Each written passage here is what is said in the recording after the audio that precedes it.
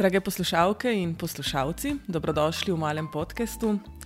Ker ima vsaka zgodba svoj začetek, je prav, da začnemo prav tam, s trenutkom, ko smo izvedeli za veselo novico.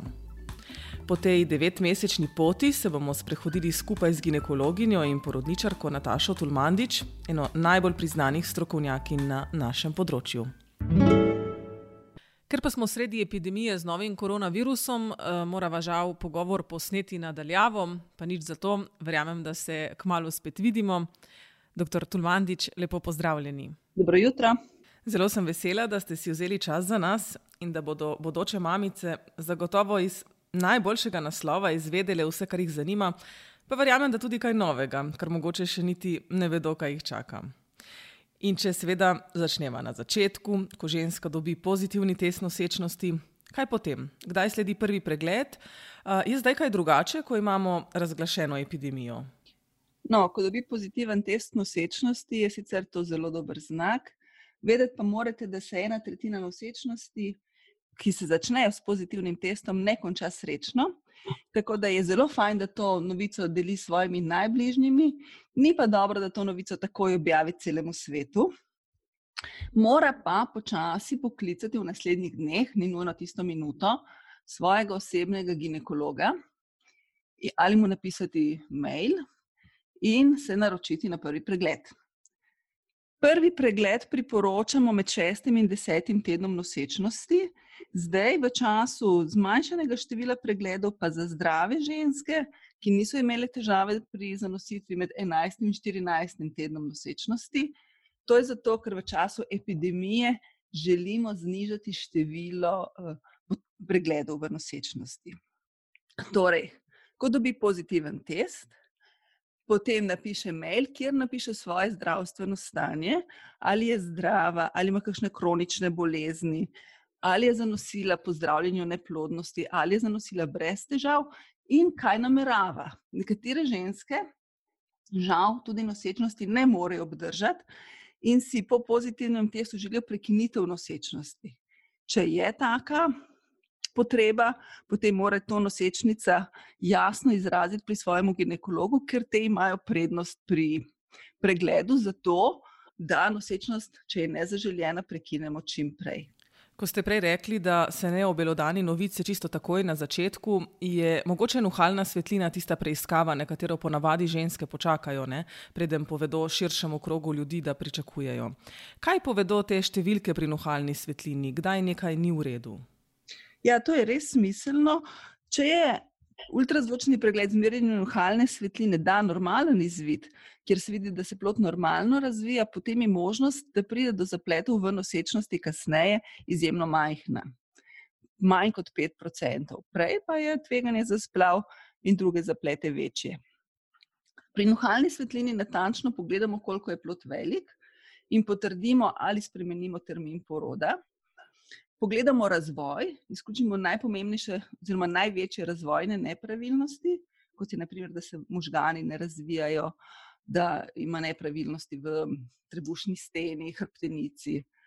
Te stvari lahko izključimo že nekatere večje, ne vse, že v času nuhalne svetline in izračunamo tveganje za zaplete za kromosomske nepravilnosti.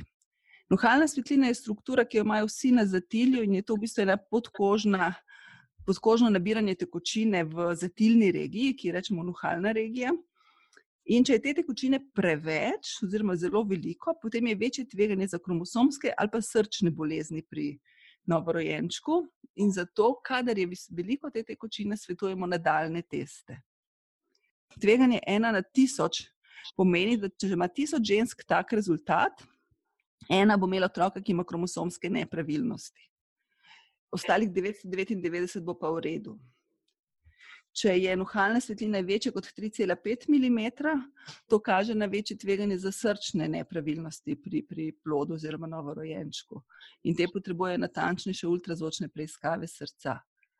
Če se ugotovijo kakšne nepravilnosti, je potem odvisno tega, katera nepravilnost se ugotovi, kakšna nepravilnost to je, in glede na to se potem delajo dodatne preiskave ali pa se glede na to posvetujemo o prognozi, ki čaka nosečnost oziroma novorojenčka. Aha, dejansko se kar precej veliko že takrat zelo zgodaj ve.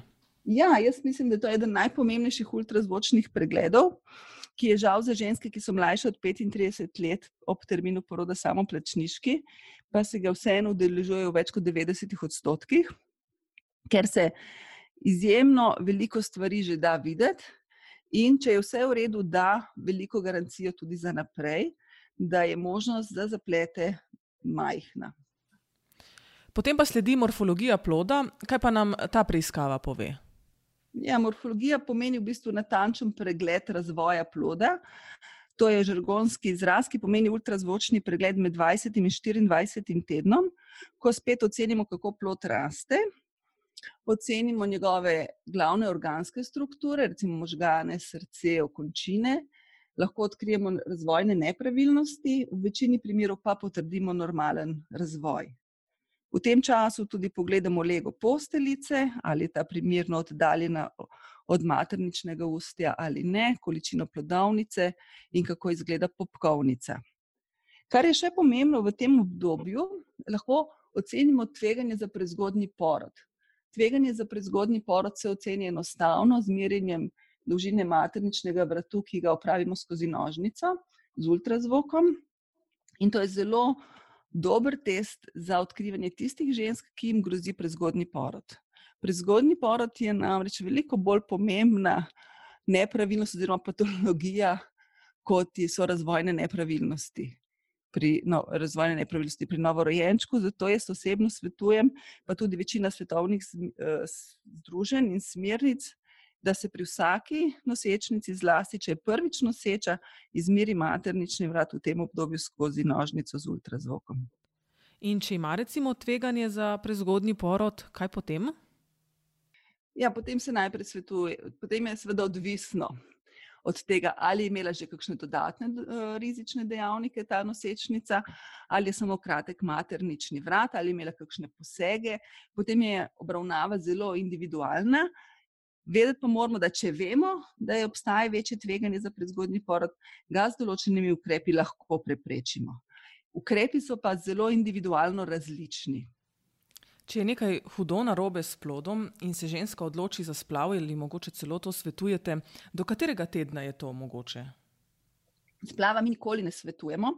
Mi vedno poskusimo čim bolj natančno prikazati, kakšna je prognoza in ji potem nosečnici oziroma paru pomaga, da se sami odločijo, kaj je za njih najbolje. Po naši zakonodaji je prekinitev nosečnosti, če gre za hude razvojne nepravilnosti pri plodu, ki bo imele pomembne vplive na zdravje novorojenčka in kasneje otroka, prekinitev nosečnosti možna ne glede na višino nosečnosti. Seveda pa mora tako prekinitev nosečnosti odobriti posebna komisija za prekinitev nosečnosti, ki oceni, kakšno je tveganje, kakšno je prognoza za otroka. Na podlagi preiskav seveda. Pa je veliko takšnih komisijskih odločitev pri nas? Ne, na srečo ne. Na srečo ne, zato ker, oziroma tako bom rekla, vedno več se jih ugotovi v nizki nosečnosti, se pravi po nuhalni svetlini se ugotovijo razvojne nepravilnosti, tako da večina prekinitev nosečnosti, ki se danes opravljajo v Sloveniji zaradi razvojnih nepravilnosti, je že relativno zgodaj, se pravi pred 20. tednom. Nekaj je pa tudi kasno, zato ker se nekatere razvojne nepravilnosti pokažejo šele kasneje, ali pa ker pač z diagnozo ne uspemo priti do diagnoze v zgodnji nosečnosti. Nekaterih razvojnih nepravilnosti pa tudi ne odkrijemo. To morate vedeti, da mi nismo vsemogočni in naše metode, s katerimi zdaj razpolagamo, niso 100%. In nobeni nosečnici žal ne moremo zagotoviti, da bo imela zdravega otroka. Pri nobeni ne moremo biti sigurni, da smo odkrili vse razvojne nepravilnosti, pa če naredimo vse, kar znamo ali pa še. Tako da takega testa in takih zagotovil v nosečnosti ni. Niti pri nas, niti kjerkoli drugje na svetu. Zdaj omenili smo že glavne teste, tudi rekli ste, da je nuhalna svetlina samoplačniška za mlajše od 35 let. Kateri so dejansko tisti testi, ki jih krije zavarovalnica in kateri so samoplačniški? Večina preiskav v nosečnosti krije pri nas zavarovalnica. Večina. Zdaj pri presejanju za kromosomske nepravilnosti imamo en svoj specifičen sistem, ki je že iz leta 2002 in smo si ga že večkrat prizadevali spremeniti, ampak pogajanja z zavarovalnico so težka in zdaj so bila še neuspešna. Pri presejanju za Downov sindrom je za nosečnice, ki so mlajše od 35. leta, nuhalna svetlina in dvojni test sta zelo priporočljiva in sta žal samoplačniška. Pri nosečnicah, ki so stare 35 in 36 let ob terminu poroda, sta ta dva testa na napotnico zdravstvene zavarovalnice in jih imajo nosečnice brezplačna. Za nosečnice, ki so stare 37 let in več ob terminu poroda, pa zdravstvena zavarovalnica predvideva poseg, ki mu rečemo amniocenteza ali biopsija horionskih resic. To sta invazivna posega, kjer z iglo vstopimo v maternico in vzamemo določen vzorček in potem lahko 100% ugotovimo, ali ima plod Downov sindrom ali ga nima. In te testi so za nosečnice, ki so starejše od 37 let ali pa za tiste, ki imajo povečano tveganje ob nuhalni svetlini, tudi če so mlajše, na račun zavarovalnice. Število teh testov zelo upada, ker pri teh testih lahko pride do splava zaradi posega, kar se sicer zgodi zelo redko, vendar si ženske danes, nihče, ne ženske, ne zdravniki tega ne želimo, zato je teh posegov vedno manj, čeprav so še vedno zelo varni posegi. V zadnjih letih je prišel na tržišče še en nov test, ki mu rečemo test proste plodove DNA v materini krvi. To je test, ko v mamini krvi najdemo plodove kromosome. Komercialno se mu reče panorama, nifti, nipti, horizont. In s tem testom lahko izjemno zanesljivo odkrijemo nekatere kromosomske nepravilnosti, čeprav ne čisto 100%, ampak z veliko verjetnostjo. In te testi se vedno bolj uveljavljajo med našimi nosečnicami. Žal so pa samoplačniški in precej dragi. Za te teste se odločijo tiste nosečnice, ki so ali starejše, pa se hoče izogniti amniocentezi, ali tiste, ki hočejo absolutno narediti vse, kar se da narediti na nenevaren način in si seveda ta test lahko privoščijo. Ta test je bil do nedavnega samoplačniški v vseh evropskih državah, vseh evropskih sistemih in tudi po svetu.